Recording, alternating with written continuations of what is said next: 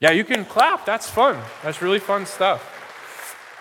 And so if you stay in a church long enough, you get to see God do amazing things. Like I remember Josh in high school was a sophomore with a beanie and an electric guitar and wouldn't talk to anybody. And here God is sending him out and using him in great ways. So here we are. We're in January. And if you know our church, in January, we always kind of take the first 3 or 4 weeks and we try to make sure, okay, let's attack this year appropriately. Let's look at, okay, what's going on and how can we address it biblically and faithfully as Christians. So as I prayed through, what should we do and how should we approach this, one of the things that just kind of kept coming back to my mind over and over and over again was, that first election year. I say first, the last time we had an election, I feel like it just ripped apart so many Christians. There was just so much confusion and anger and hurt. And it's like, man, we have one coming up again. And it'd be my great prayer in my heart that we would not do that. We would not lose our minds no matter who gets elected. We would not lose our hope and our joy and our sense of purpose and our calling. That as things unfold and maybe you feel freedoms being stripped and changing and things being completely maybe turned against you even, that you would stick to the script that God has called you to. That you would faithfully look and adhere to what God has for you. And I truly believe as we get there, you'll see the answer to the crisis in front of us, or maybe not a crisis, but chaos, is that we would be fully mature in Christ. It is in maturity, or in our maturity, that we're able to withstand the chaos and stay to where God would have us to stay. And so we're going to look through, what does it mean to be mature in Christ? And part of that is seeing that your time, your talent, and your treasure is stewarded fully for the purposes of God. That God created you with a brain and a heart to be used to love Him and serve Him.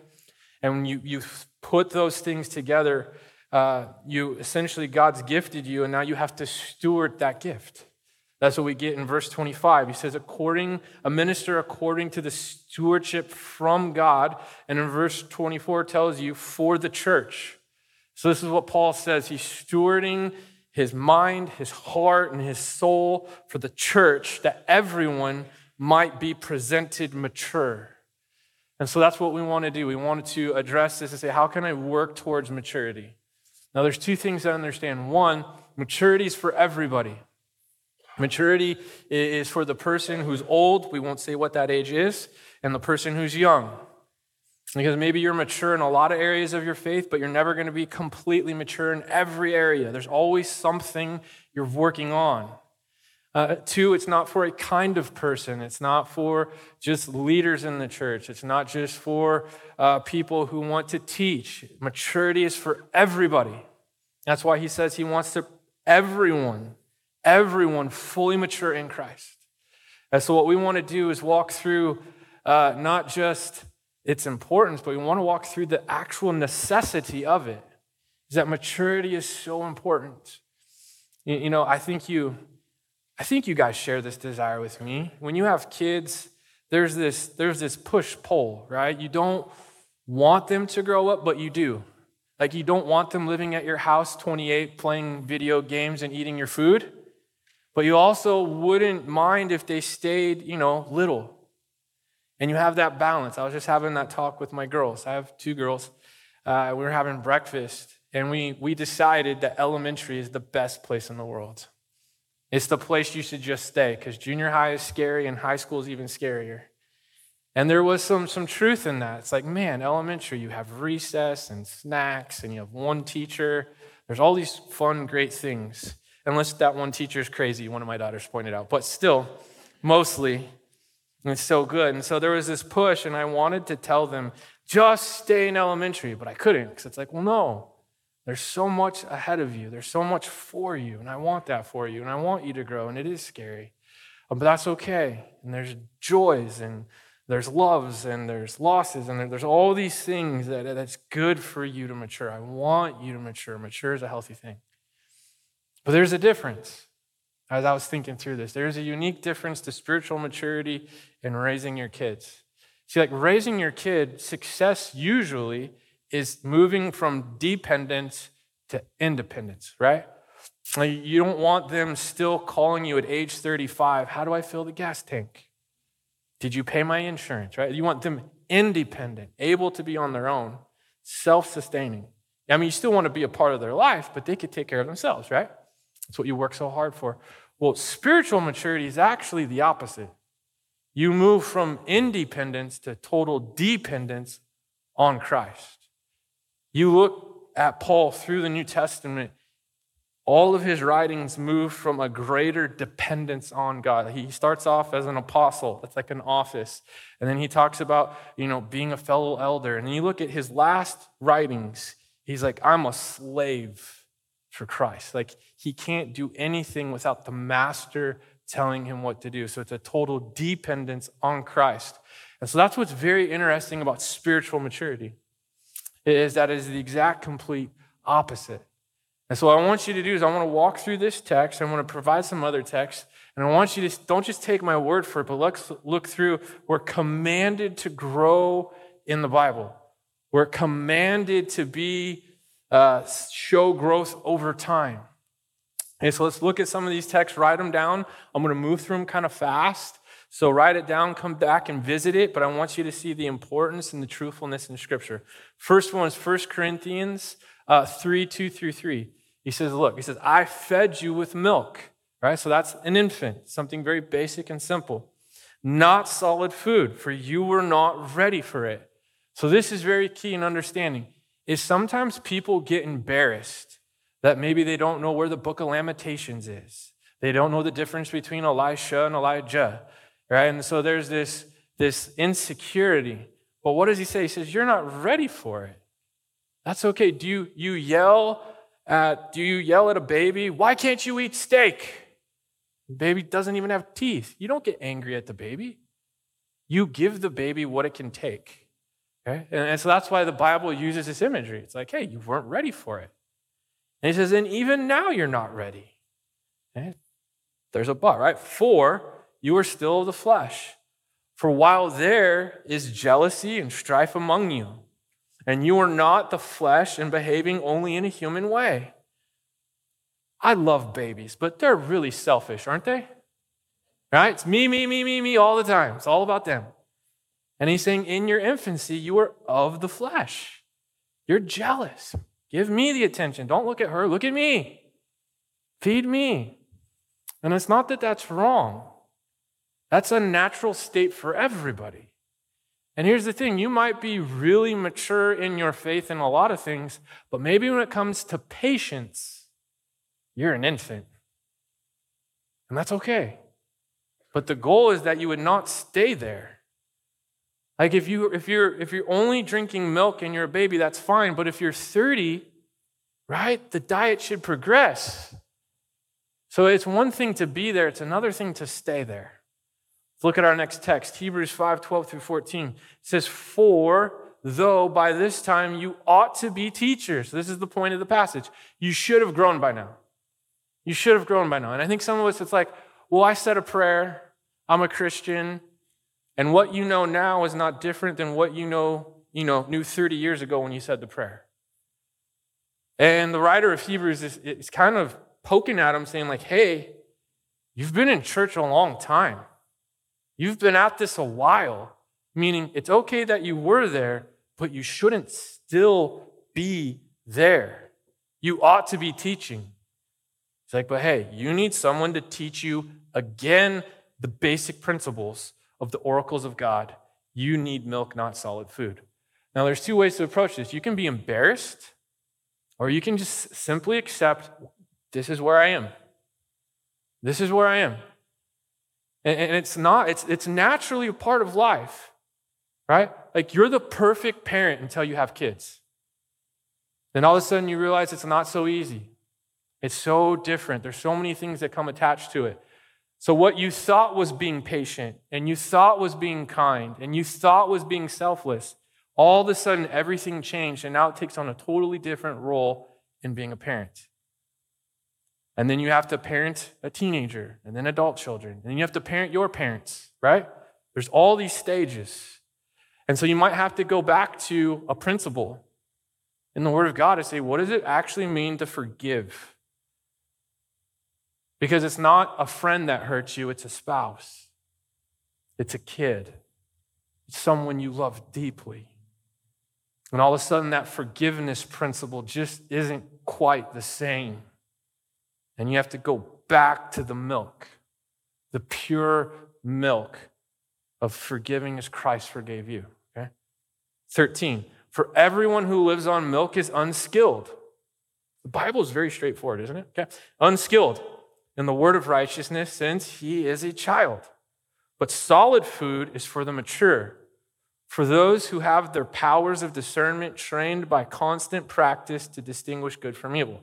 So now I hope for what you're seeing is on the case for maturity, on why maturity is because it benefits you. It benefits you. You have to see this. This just isn't this is what the pastor's supposed to say. This is what every Christian is supposed to say. This is saying literally you need to have the ability to discern between what is right and what is wrong. Would you agree that now more than ever the lines are blurry, if there is even a line at all? And it says it's taking maturity through knowing the Word of God to be able to discern this. Well, why would you want to be able to discern this? Okay, go to Ephesians 4. And this is the apex of why. Verse 14 says that we may no longer be children. See the emphasis? No longer. There's always the idea that you will not stay. You'll be there because it's natural, but you won't stay there. Tossed to and fro by the waves, carried about by every wind of doctrine, by human cunning and craftiness and deceitful schemes. It's literally saying you need to grow so that the wave comes, you know to run. You know it's a wave. Have you guys seen the waves coming in through California lately?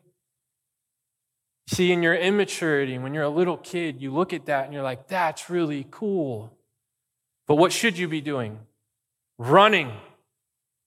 Running. Think about this. When you're a little kid, you see a hot stove, you're like, I wonder what that's like. You want to put your hand on it. You see a light socket, you're like, I wonder what goes in there. Does a pin go in there? It's your natural wandering of your mind that wonders because it doesn't know that it's harmful. See, here's the problem, and I think in the American church, in the American culture, is that there are so many things coming, and we lack the maturity to say, that's bad, run. We see things like being woke and DEI and all this, equality and all these things. And we're like, ooh, that sounds fun. Let's click that. Let's listen to that. And little do you know, that's a wave that wants to absolutely crush the fabric of your soul and rip everything from you that the Word of God has taught you. And God says in His Word, it is His desire rather than be ripped by the wave that you would be able to grow in a way that you can see the wave coming and remove yourself so that you're not crushed by it. But He says, rather, speaking the truth in love, we are to grow up into every way. There is not any facet of us that should not grow. Into Him who is the head, into Christ. So here's my heart going through this text for you, is that when the chaos comes, that we would not be crashed by the waves. And here's what's sad, is it's not just government or social media or influencer leaders of all these startup companies. It's even in the church. It's church ran by children that want you to have an emotional experience and experience all these great things. And you think it's going to be so amazing and so great, but it literally just comes down and it crushes you because it does not prepare you when you get cancer, when your spouse says they don't love you, when your kids say they don't want to be around you, when your company moves to Texas and leaves you jobless, when you have a miscarriage.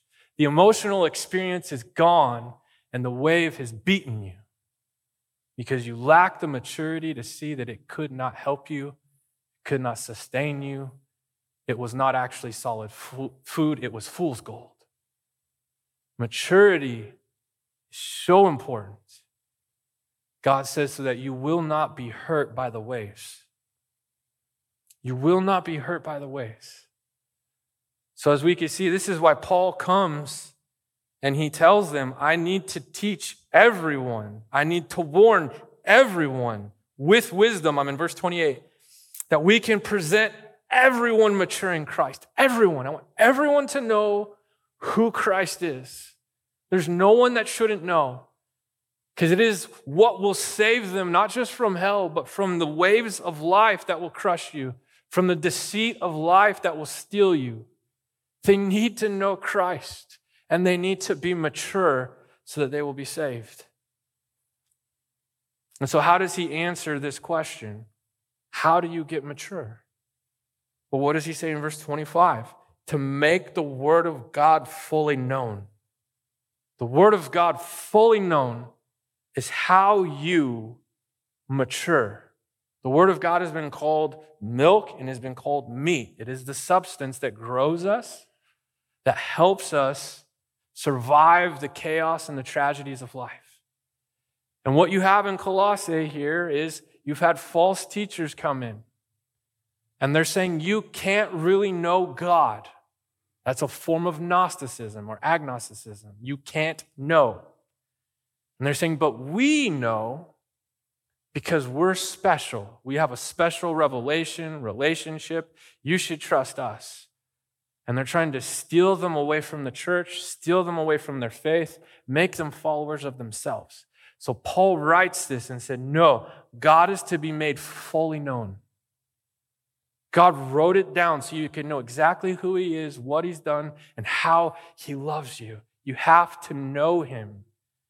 And as you know him, you'll love him, and you'll grow, and you won't be deceived by false teaching and the schemes of the world and the schemes of the devil. So he lays it out for them.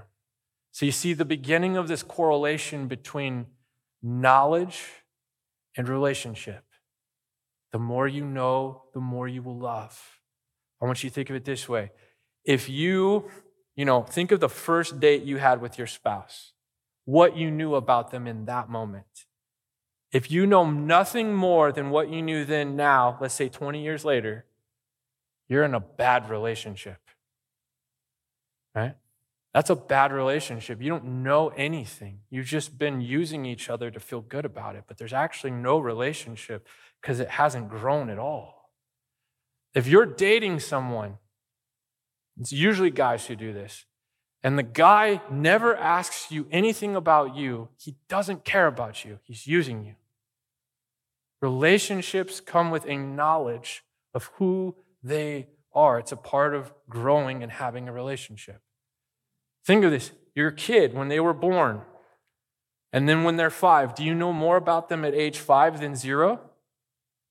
If you know the same thing at 0 as you do 5, there's a problem. You're a bad parent.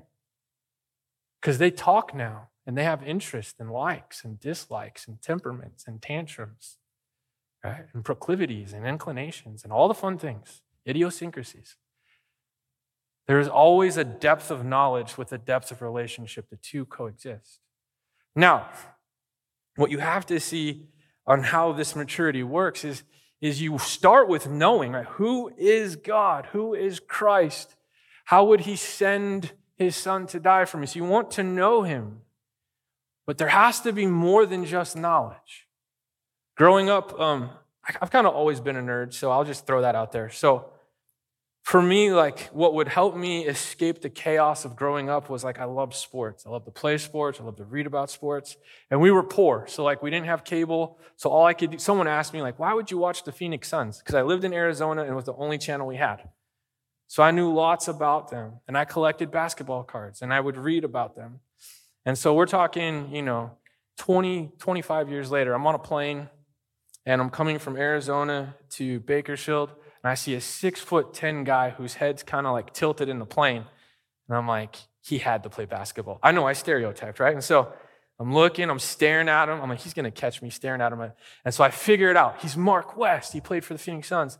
And I was like, Mark West, oh, you played for the Suns. You had a great run in 92. How was Old Dominion? Right? I'm rattling off all this stuff. You were drafted by the Cavs. And he's like looking at me like I'm crazy. But we start talking, right? And we start talking about his time at the Suns and how he got traded and what it was like to be a rookie and his teammates and how they work for the organization. And I just knew way more than any one person should, right? And so we get off. I did invite him to church, okay? You're all judging me. I see it. At the end of the conversation, I was like, hey, I don't know how long you're here, but if you want to come to church, he's like, no, I'm here to scout some basketball players. I can't. And I'm like, well, if you can make it, we'd love to have you. He's like, after that stalker pastor talked to me. But here's my point. I knew a lot about him, but we had no relationship. I didn't know his wife. I didn't know his kids. I didn't know his faith. I knew nothing about him. Just because I could rattle off facts about him does not mean I had a relationship with him. And so in the process of how maturity works, it's moving from knowledge to the application of knowledge because you care about that person. You care about what you know. This is why the New Testament is so riddled with, hey, if you love me, then you'll obey my commandments. It connects the idea of knowing and doing. And so when he says he wants God to be fully known, he's not saying just facts about God, but fully experienced. He says that God desires that you would fully know what he wants and that you would actually experience what he wants because it's best for you. It's absolutely the best thing for you. And that's moving into maturity, is that you don't just think what God says, he's the anti-fun God. It's just a set of rules. It's like, no, I've done what he's asking, and it's the best thing for me. His way of marriage is the best. His way of being a citizen is the best. His way of being a friend is the best. The best parenting, the best finances. Maturity, going back to our previous passages, is the ability to discern that's fool's gold. Experiencing, following Christ is the absolute best thing I could do. Okay, so that's where maturity starts to come in, is you're moving from knowledge to knowledge plus application. And all of a sudden, you're able to discern when things are off and wrong because you've read, you've experienced, you've walked with him. So this is Paul walking it through. He's like, I'm stewarding the gifts God gave me so that the word of God could be fully known to everybody. Okay? And it's a mystery, this mystery that how could God love sinners? He says, I'm here to tell that mystery. Now pick it up in 27, and that he wants to make known how great among the Gentiles are the glorious riches of this mystery, which is Christ in you, the hope of glory. He wants everyone to know the glorious riches of a God who would love sinners. And that when you have faith in that Christ, in Jesus, he is the hope that is in you. That's how maturity comes. And so when life presents you options and you have an election going on, and they're throwing out crazy things about changing amendments and taking your rights and changing your freedoms, you see all of this chaos. But you know God. You know he's sovereign. You know he loves you. You've trusted him before. And it is in that glorious knowledge that you don't freak out. That you don't go full revenge crazy mode. You step back and say, my role is to love Christ in this chaos. And to model that in my family, model that in my job, model that in my friendships. Because I've trusted God when we had a miscarriage. I've walked with the Lord when my spouse hated me. I've been with Christ when my company moved and I lost my job. I've trusted Christ when I was told I had cancer or another altering disease. And I know by experience the God whom loves me, who sent his son to bear the wrath of God in my place. So I'm not going to fret. I'm not going to freak out. I'm not going to chase the wave. I'm actually going to go back from the wave. See, that's how the process of maturity works. You're not going to depend on the culture to soothe you. You're not going to depend on chemicals. You're not going to depend on activities.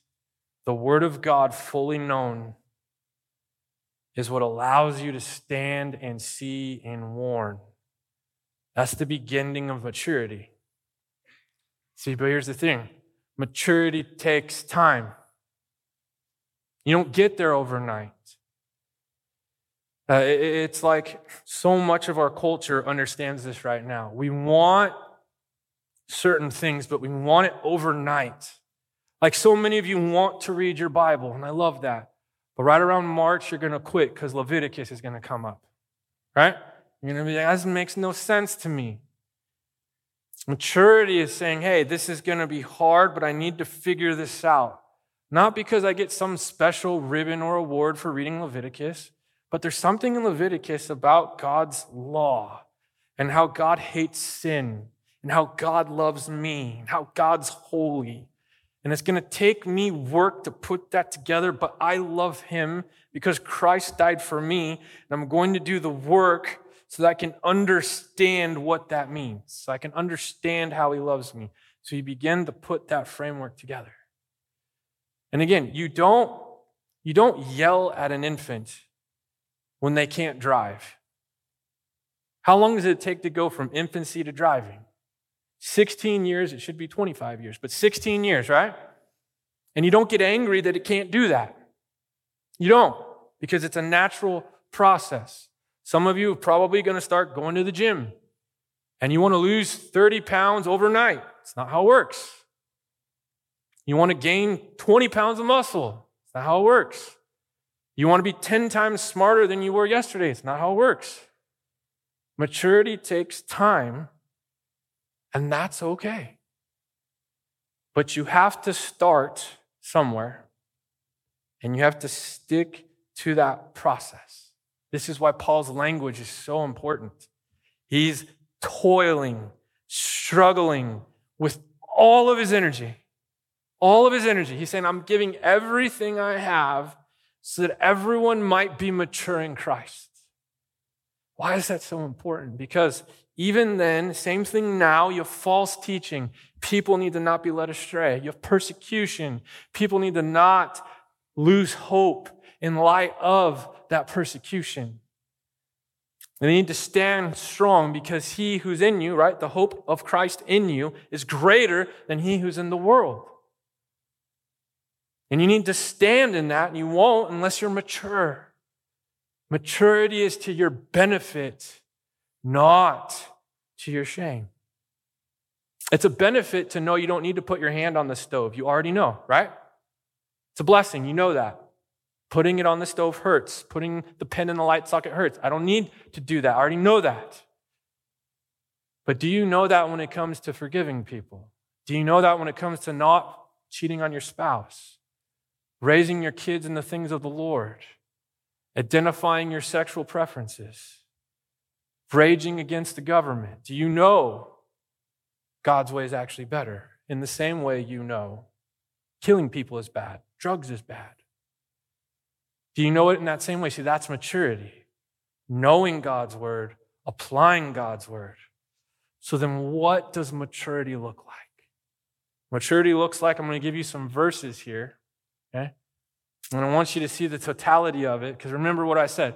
Christianity, maturity is actually the opposite process. It's moving from independency to total dependency. It's that movement to depending on Christ more and more and more of your life. More and more of you searches the scriptures, prays and asks questions. God, how can I be more like your son, Jesus? Okay. First verse, John 3:30. He must increase, I must decrease. When you approach a situation, it's moving from, well, I think we should do this, and I, to, okay, let's remove me. What does God's word say about that? Let me pray before I even start to formulate. God, where would you have me go? What would you have me do? How should I respond? Decreasing us, increasing Christ. Philippians 1:21. For me to live is Christ and to die is gain. See, Paul, man, through the process of his letters, you just see this. The more and more he gives himself to Christ, the better. His time, his talent, his treasure, his health, his freedom. The more he gives, the more he's like, there's nothing greater than knowing, loving, and following Jesus. You don't get there overnight. You don't come to church, hear a sermon, and wake up and you're Paul the next day. Paul starts at a very slow pace. It's 3 years from his conversion in Acts 9 till he even goes to Galatia, and you see him in the book of Galatians confronting Peter. Some would even argue it might have been 10 years. Okay, years of growth. But if you don't believe there's nothing better than loving and following Jesus, you won't run through that brick wall to get to that next level of trust. And the beauty of this text, he says, is which Christ in you, meaning God helps you in the process. You're not alone. You're not alone. He helps you know him, he helps you love him, and he helps you follow him. The question is, will you toil, struggle with all the energy he has given you? Luke 9:23. And he said to all, if anyone would come after me, let him deny himself, take up his cross daily, and follow me. This is probably the apex of what we're talking about. Why? Because our culture firmly goes against this. Our culture says, never deny yourself. Never deny yourself. Look at what they're telling kids. Pick your gender, pick your words, pick your pronouns. Erase science, erase the Bible, and just do whatever you want. It's a recipe for chaos. And it's very unloving to give kids that much power. That's another sermon, okay? But let him deny himself. Say, no. The worst thing you could do is follow your flesh. The greatest thing you could do is follow me, but it's going to cost. Hence, pick up your cross.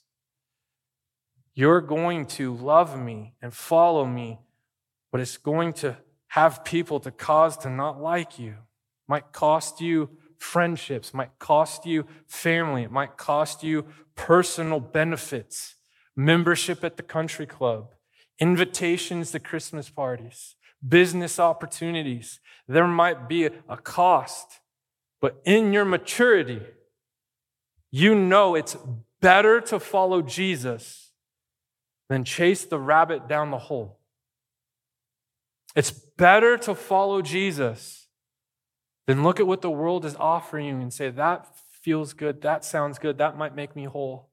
That might make up for my problem with my parents. That might fix my marriage. That might help the fact that my kids want nothing to do with me. That might help me that I have no job or that my health's declining.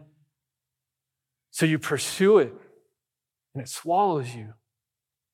It's maturity that says it's better to not go down that hole.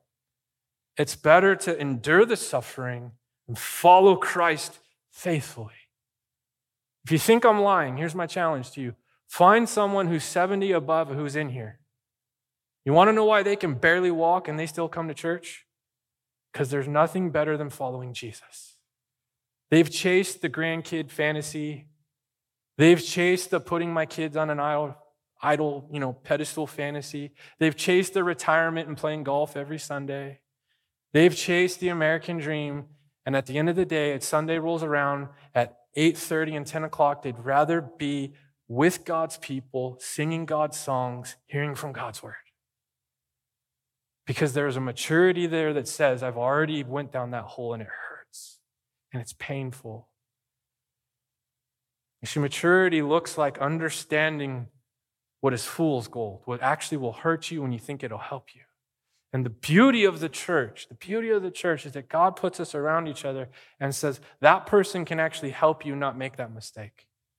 That person can actually help you not end in divorce, can actually help you not chase your career more than your family, that can actually help you not chase the bottle or the prescription bottle more than your family, more than God, more than being a Christian. God says, I have put people there to help you in maturity.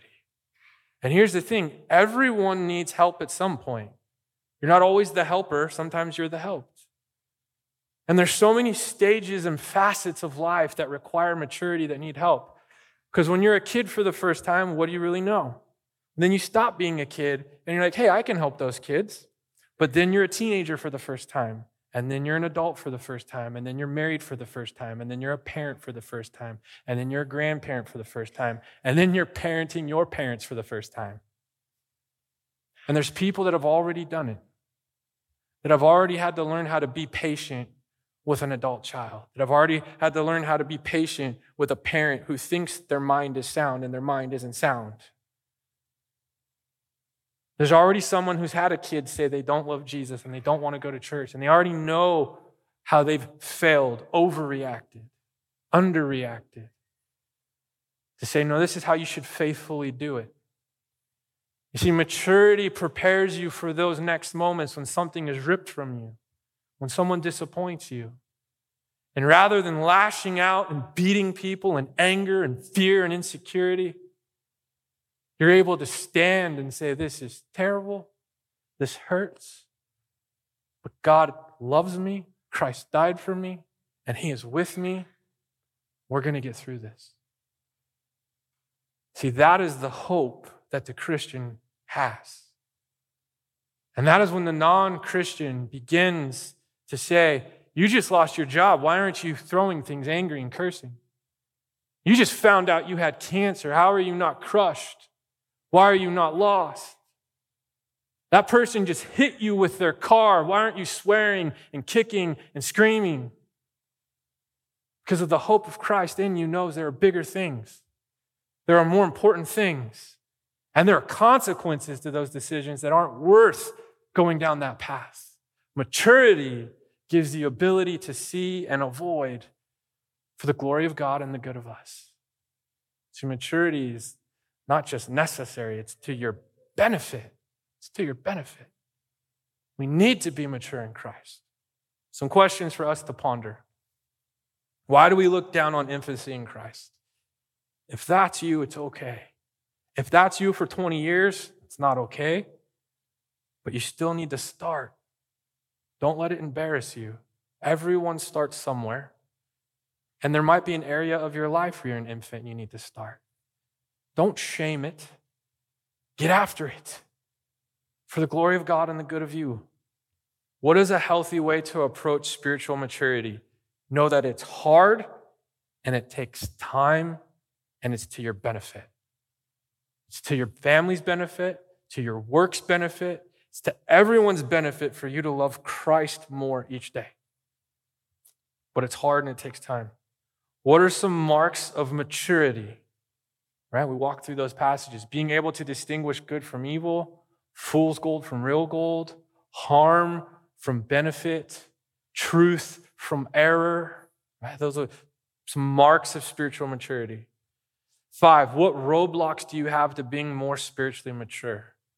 This is going to look different for everyone. Maybe you know how to forgive someone who's wronged you, but can you forgive your spouse who's harmed you? Can you forgive your kid? Can you forgive your parents?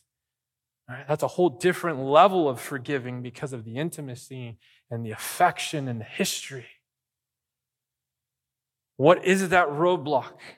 And how do you surrender to Christ and say, help me forgive, help me love, help me trust, help me have faith, help me have joy, help me worship, help me sing, help me read? How do you overcome that block?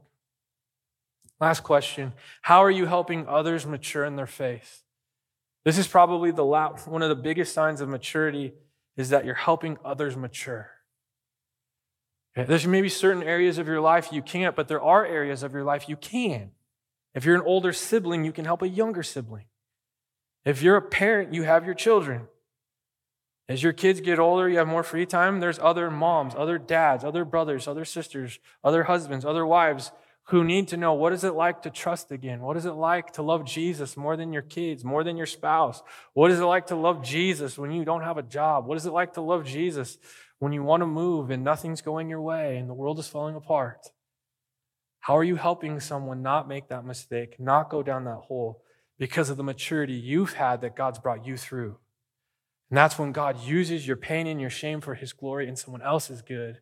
And that's when you see there's nothing better than following Jesus. Look at all the good that's coming from this pain. Look at all the greatness that's coming from trusting and loving Christ. That we truly are the hope of the world because Christ in us is greater than who's in the world. Amen? So it's our deep prayer that we would be fully mature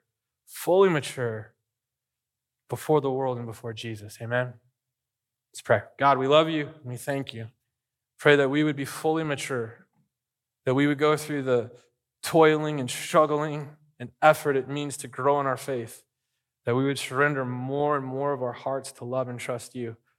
God, we pray as we get into, the time and talent and treasure that it takes to have this maturity, to walk with other people, to ask questions, to move from milk to meat, that you would give us a strength and a perseverance to keep moving and loving and growing in our faith.